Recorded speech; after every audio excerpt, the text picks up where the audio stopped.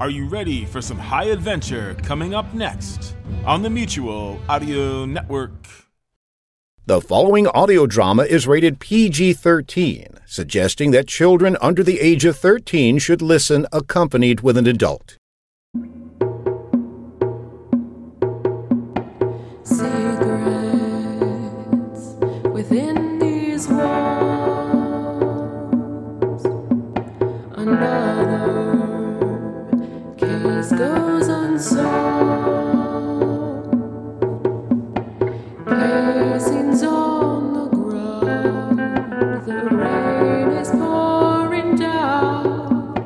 Busted lock, missing key. It's dark, so just stay close to me. Stick to the neon shadows. Stick to the neon shadows.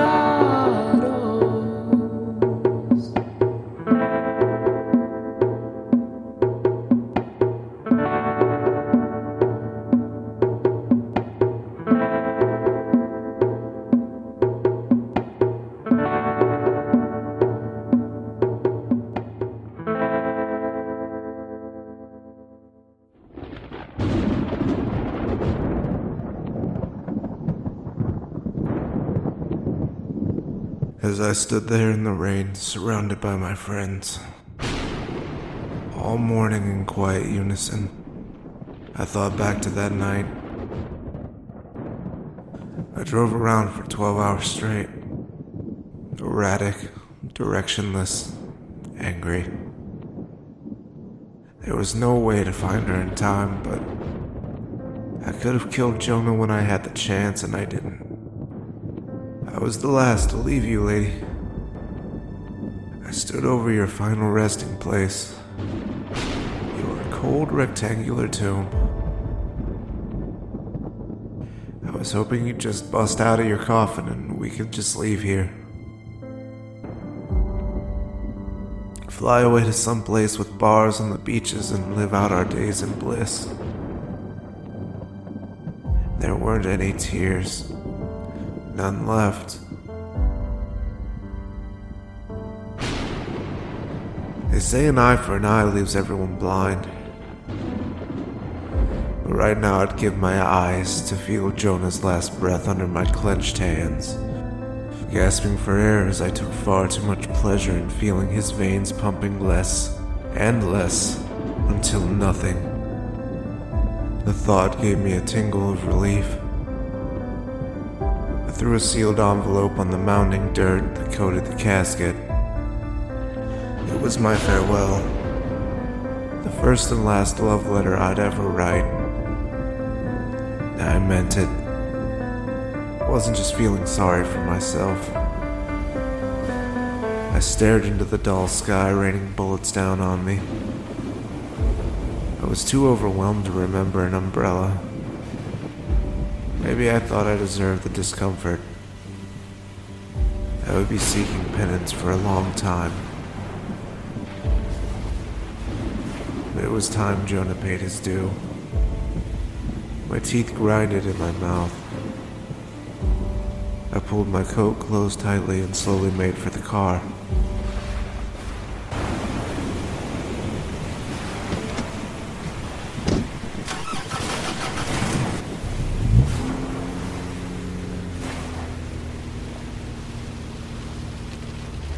The medical examiner had some evidence for Joe, and Joe wanted to talk about it over at Pan's. He'd most likely try to talk me out of doing something stupid. But if he didn't want me to do something stupid, he'd never tell me where to find Jonah.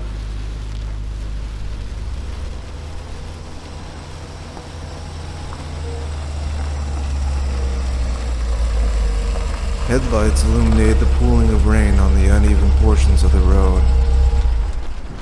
It was Joe and his beat-up cruiser turning into the lot. I could hardly tell through the rain coming down like crazy. Seems like it hasn't stopped raining since Lady's body was found dead on the street. Drained of blood, with 2 holes in the neck. Just like all of Jonah's victims, except the landlord. I heard he was ripped to shreds with blood everywhere, which was not the standard procedure for this killer. Must have really hated his guts. I'm surprised he didn't disfigure Lady, considering how much he must have hated my guts for being hot on his trail. Or the incident with the car. Joe exited his vehicle, so I did the same. We hurried inside, water pelting my wet head, and Joe with an old newspaper over his. An inadequate umbrella, to say the least. Hey Frank, how you holding up? I shrugged. We're gonna get this bastard, Frank.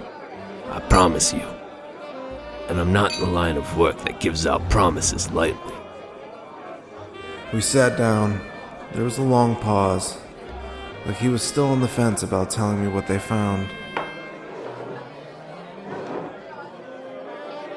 Okay, Frank, I need you to work with me here. What we found under Lady's fingernails was lead dust, but that could have been from where she was taken. And on her clothes was what looked like clay, fresher than the dirt under her nails. After investigating over the past few days, we decided she could have been held at one of two places. You know how Arrowhead River has a lot of clay deposits, so it's murky as hell and prone to overflow when it rains? Well, there's a metalworks shop downtown that has a flooding problem. Part of the reason why it's abandoned. The second place is the condemned orphanage at the edge of town, where the river lets out. I remember the small lake there next to it. It was always so cloudy you couldn't see shit in there. No reason for lead to be there, but I figured we could split up and check both locations. He may not be at either, or he could have skipped town already. I'm going over to the shop now. Fine. I'll take the orphanage, Joe. I stood to put on my coat and headed out the door. Hey Frank, hold on a second. Remember how I said we gotta work together on this? If you see him, don't do nothing. Call it into the boys and let them handle it. You're not a cop, and I can't have you making an arrest on my case. Truth be told, your last run-in with that freak almost killed you. Call it in, Frank. He saw the disregard on my face, which was showing just as obvious as my anger towards thinking of Jonah besting me before. He was right. I let my guard down, and Jonah took advantage of it. Just like he took advantage of Lady. Just like he took advantage of that elderly woman. And God knows who else. If Joe was worried about a citizen's arrest, he could put his mind at ease. I didn't plan on arresting anyone. Especially Jonah. The rain didn't let up. If anything, it was just a torrential downpour. Like we were in the middle of some tropical storm. It didn't slow down my speed, though. Luckily, the weather conditions weren't favorable for a Sunday drive, so no one else decided to take any trips on that long stretch of road leading out of town. I know why Joe sent me to the orphanage. The evidence matched up a lot better with the abandoned metal shop. He wanted to keep me away from there. I turned on the radio, hoping for something to distract my mind at least a little bit. Death tolls continue to rise along with the crime rate. City officials say that there will be increased officers patrolling downtown, and neighborhood watch groups have assembled. In other news, meteorologists say to expect fog and heavy rain over the next 2 days. Keep your travels local and to a minimum to avoid the dangerous road conditions.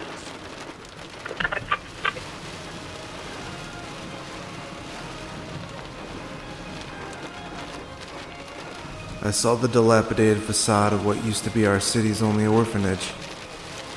It looked more like a haunted house now. Curtains whipping with the blowing wind outside of shattered and boarded windows. Even the torn cloth was waving me away from this place. I parked far enough from the driveway to avoid detection from someone in the old building.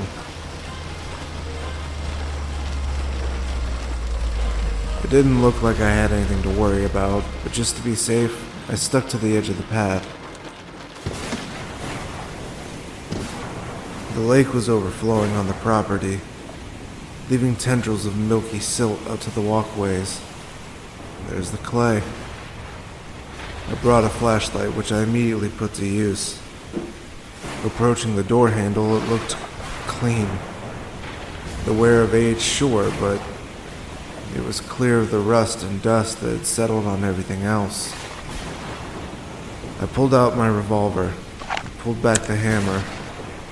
I wasn't taking any chances. What Jonah taught me was that being a second too late could be fatal. Easing my way in the door, my light and gun at the ready. I slid into the dark foyer. Thank God for the storm, I thought.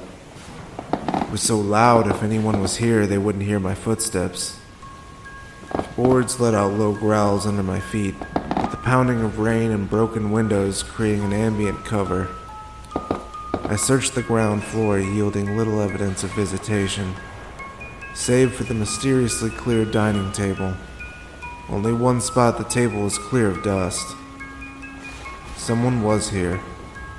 Maybe a drifter, homeless and seeking shelter in the storm, but I needed to prepare for a more dangerous option.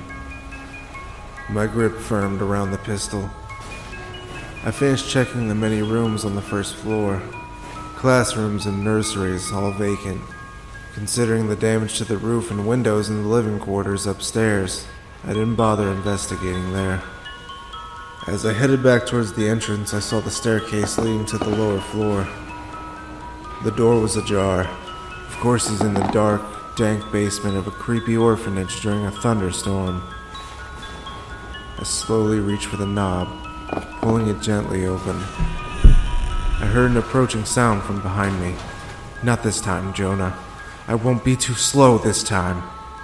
I spun around, finger on the trigger. I prepared to fire, but the space was empty. A rat scuttled from box to box in the reception area. My heart rate increased as I resumed my descending of the staircase. The right handrail was void of dust or residue, contrasting its parallel counterpart. No doubt about it, someone else is here. Heel to toe, my soft footsteps gliding through the dusty hardwood. A dim light danced at the end of the hall, a lone candle flickering on a tilted sconce. As I inched forward, I heard a faint humming. The jovial sing-songing of a craftsman at work, doing what he loved. Light peered out of the crack of a doorway by the lit candle. He was there, the man, the monster that killed my lady. Nudging the door with my gun, it opened to a horrific sight. A small boy, not 6 years old, strapped to the chair, passed out. The room was like a large science lab. It appeared that this is where Jonah has done his horrific work. As a feverishly eager Jonah slipped his disgusting syringe claws, I bumped the door, causing it to creak. He looked up with a devilish smile, and I fired a shot, bursting one of his syringed fingers. Jonah took cover behind a counter. Oh, well, hello there, Frank. Have you come to be saved too? Are you here to thank me for saving your friend? She didn't cooperate at first, but I got her to see the light. You crazy bastard! Jonah wormed from one cover to the next. His hands grasped the contents of the countertop. I fired another shot. Jonah stood up briefly, but only to hurl varying sizes of knives and scalpels at me, one of them landing itself firmly in my left thigh. Mr. Dixon, it's so tiresome to have to show you all salvation this way, to force it upon you. Why can't you just come willingly? I can keep you safe, Frank. Safe forever. Isn't that what you would want? Isn't that what Lady would want? You're out of your fucking mind, you know that? What are you doing with kids? You really think you're saving them? You're killing them, for God's sakes. It ends here. Jonah raised up to throw more objects, but he was too slow this time. I walked over to see the limp body of Jonah. Both of my shots hit right in the chest. I hobbled across the room to free the kid. I unbuckled his restraints, but he was still out cold. There was a small syringe in his arm that I removed.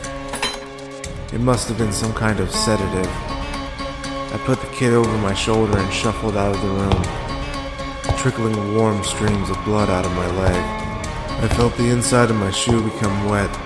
As I stood on the first step, I felt a pain in my leg, but not the left with the knife, it was the right. I looked down to see the remainder of that syringe that I took out of the boy's arm lodged into my calf.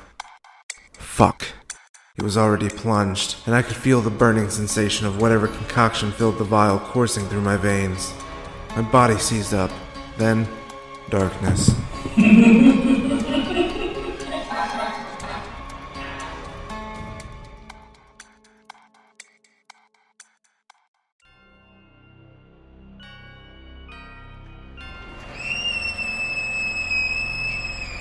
When the child screamed, I shot awake, my body still paralyzed. I looked around to see that I was back in the science lab. A glance downward revealed my body tied up to an old-school desk. It was so decrepit I knew I could actually break it if only I could move. Scanning the rest of the room, I saw the boy face forward. A grim silhouette danced with pleasure in front of the helpless kid. I need to move. Now. I struggled as hard as I could, and I did regain some sensation in my fingertips. Whatever he shot into me, there wasn't enough of it to keep me out for long. I started to feel my hands in their entirety, but I needed to distract Jonah from hurting the child further. Hey, you ugly piece of shit! What the fuck is your problem? Are you insane, stupid, or both? Jonah stopped dancing. He wasn't so pleased with what I said.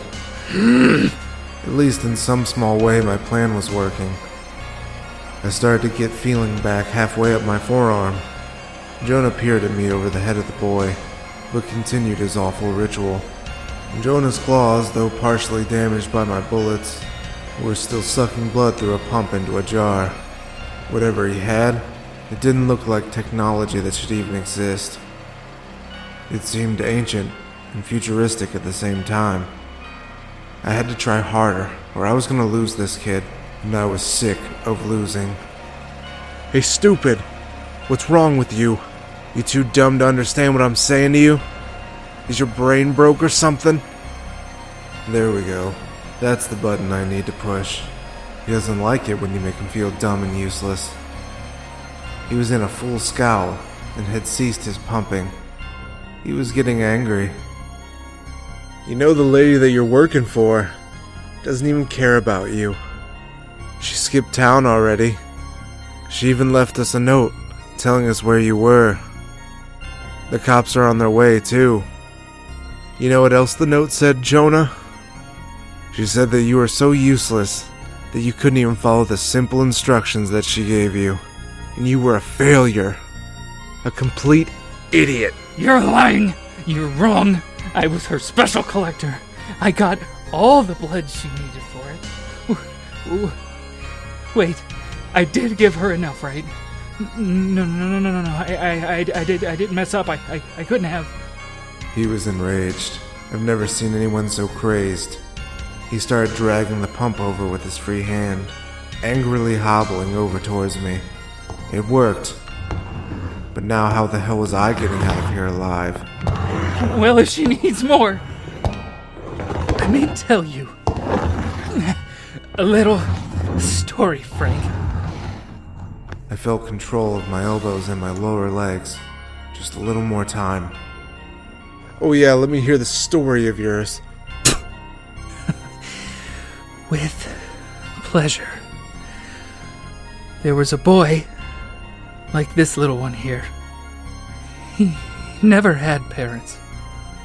He always looked longingly at the children with their slimy, candy-coated hands, clinging and staining their parents' coats. And their parents, much too happy, considering they were ruining their garb. And they were just annoyingly happy that the child existed. The orphan, however, wasn't so lucky. If he was noticed at all, it was not in the form of unconditional love. He spent infancy in foster care. At least that's what he was told. That is until the neighbors of the foster parents noticed the bruises on the children that lived in the house with him. But as long as he could remember, he was a resident of Mary Grace's orphanage. This orphanage, in fact. But the thought of Grace, or any religious connotation, makes me laugh out loud. The irony weighs like a ton of bricks, and a belly full of lead. I had almost all of my strength back. I rocked back and forth. I would wait for my moment. Let him talk a little longer. The nuns didn't like the boy, and the priest seemed to like him a little too much. As his favorite boy, he had the honor of sharing the father's bed, as well as the wonderful privilege of being his confidant, whom he expressed himself to quite often in the form of rage, the trait that he so lovingly bestowed upon the orphan. That I don't think he'll ever rid himself of. But I think if he didn't have that, he would have nothing at all. But if he grew up to give others salvation, he didn't want anyone to suffer like he did. So he collects them, and he keeps them safe. Jonah turned his back to me. I couldn't tell whether he was manic or sad. I didn't care either. I felt the weakness of the chair when I shifted my weight. This might be my only chance, I thought. I leaned on the weaker side of the chair, gripping the armrest with all of my strength, and it gave easily under the brunt of my full force. I grabbed a large piece of wood and clubbed Jonah over the back. He spun, grazing my face with his needles. He came down with them pointed at my throat. I stopped the advance by holding back his wrist with mine. He threw a swift punch to my gut with his free hand. I took the blow and headbutted him in the nose. It hurt my head, but the pain was worth the fountain of crimson gushing out of his nostrils. I threw a punch to his face, and another, and another, and another, and another. I wasn't satisfied. I pulled the claws off of Jonah's hand. In a daze, he tried to hold me back, but I was almost twice his size. I let my weight press down on the weapon I turned against its wielder. We fell to the ground, and pinpricks weeped blood along his neck. My overbearing strength allowed me to plunge the claw down. Jonah squirming, gurgling, grabbing for anything. I could see the fear in his eyes, but I didn't stop. Small stones and fragments of the chair I demolished glanced off of my shoulder and back. His last futile attempt at self-defense. Soon the fear in his eyes was replaced by lifeless glass. He was gone. Or something close to it. I'm not particularly proud of it, but I walked over to the pump still attached to the long syringes placed in Jonah. I kicked the switch back on. I watched the tubes fill red as I hobbled to the boy I damn near forgot. I removed his bindings and placed him over my shoulder. From the hall I heard the suction run dry, and I smiled.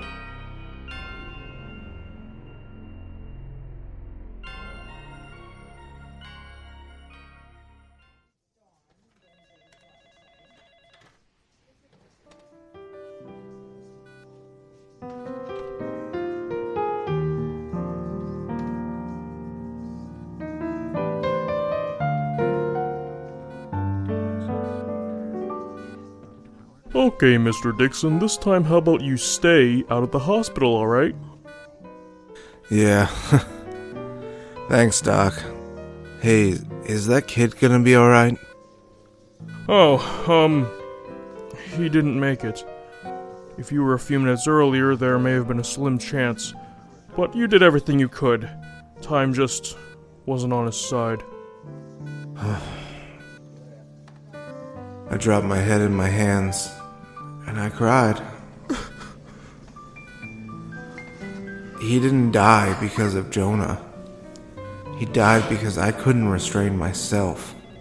My rage killed this boy. My need for revenge. I could have made it in time if I just beat Jonah down and left. I felt corrupted. I felt it ever since I went too far, but I was trying my damnedest to repress it. Being responsible for a kid's life and failing him, that was the breaking point. His mother would never hold her son again. I wanted to die, to crawl up next to you in your casket, lady, and fade away. And even now I wish I could trade my life for his.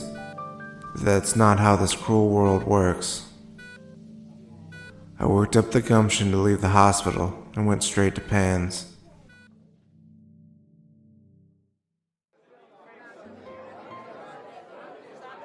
I drank and I drank, every day, for a week, maybe 2. Ulysses could tell I was drowning my sorrows, but didn't have the heart to cut me off. He must have just thought I was taking the news of the kids passing hard. He had no idea it was my fault to begin with. I couldn't muster the courage to tell anyone the truth. I wouldn't want them to think of me that way. Dusty would come up every other day or so, spend some time with me. It cheered me up, I won't lie. I gave him a lot of busy work and some easy cases. I also let him keep any cash he made in the name of Frank Dixon Investigating. He suggested we change the name to something that sounded more like a business, and less like a drunk old man feeling sorry for himself. He was right. He suggested Lady Justice Investigations. Has a nice ring to it. And despite how bad I felt, I couldn't keep doing this. I couldn't just drink away my days. I needed to put myself to some use. I needed to do what I figured I did best. Close tough cases and help people however I could. I knew if there was redemption, it was more likely to be at the end of that path than at the bottom of a bottle. My resolution came at a good time. Ulysses slammed an old dusty book reeking of mildew and stagnant water in front of me on the bar top. Ew. That's awful, Ulysses. Listen, Frank, I know you've been down, but let's get you back up on the horse, cowboy. He slapped my shoulder encouragingly. I've been researching for weeks about blood rituals, etc. It got a little easier once I factored in rituals requiring large sums of blood. 47 tomes later, and this. He swung back clumps of moist, dirty pages, each wafting an acrid, rotting stench, until he opened a page and thrust his finger to a picture. A haunting sketch of devils holding, well, dancing with jars of what must have been blood, in a circle around a part fish, part opera singer who was in concert. I assumed she was the author's interpretation of a siren. Okay, what the hell am I looking at here, Ulysses? Well, I have good news and bad news, Frank. The good news is twofold. Firstly, undoubtedly, this is the ritual she needed the blood for, and why she had Jonah collecting it. More good news is we can stop her. Okay, and what's the bad news? This rite is called Yanwaleti, or the Gate of Death. Christ, is this even real? Could she actually do this? If I'm being honest, Frank, I don't know. No one ever has before, but she's an ancient. Possibly even one of the first of her kind. Cordelia has been around so long, there may be pieces to the puzzle only she knows. I don't know why she would open a portal to hell or something like it. I'm not sure what she has to gain from it. The book says it must be during a new moon when God has left the night to devils.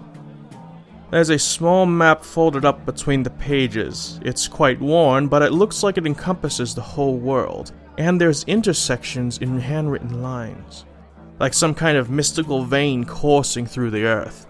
There's what looks like little trees drawn beside some of these points.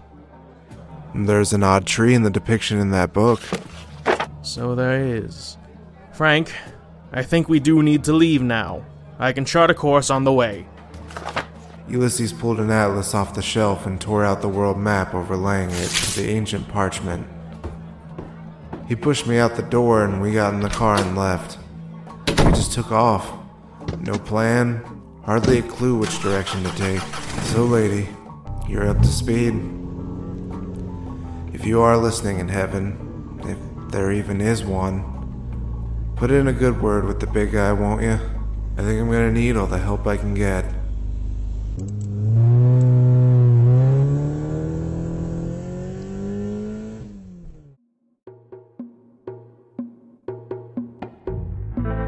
Well, thanks for stopping by, stranger.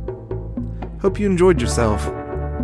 If you're looking for more Neon Shadows, you can visit the Neon Shadows Speakeasy on Facebook or Neon Shadows Pod on Twitter and Instagram.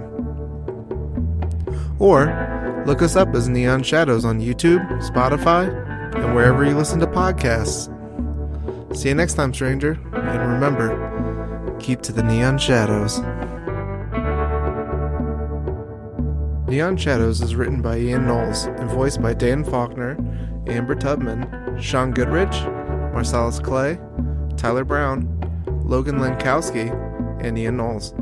Copyright 2020, reuse or reproduction of our content is strictly prohibited.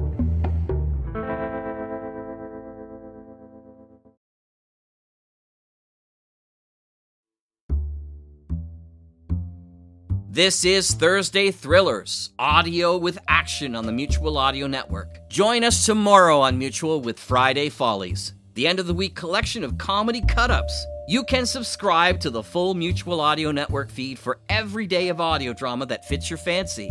Or find the Friday Follies feed in your favorite podcast players. Now that's a lot of F's.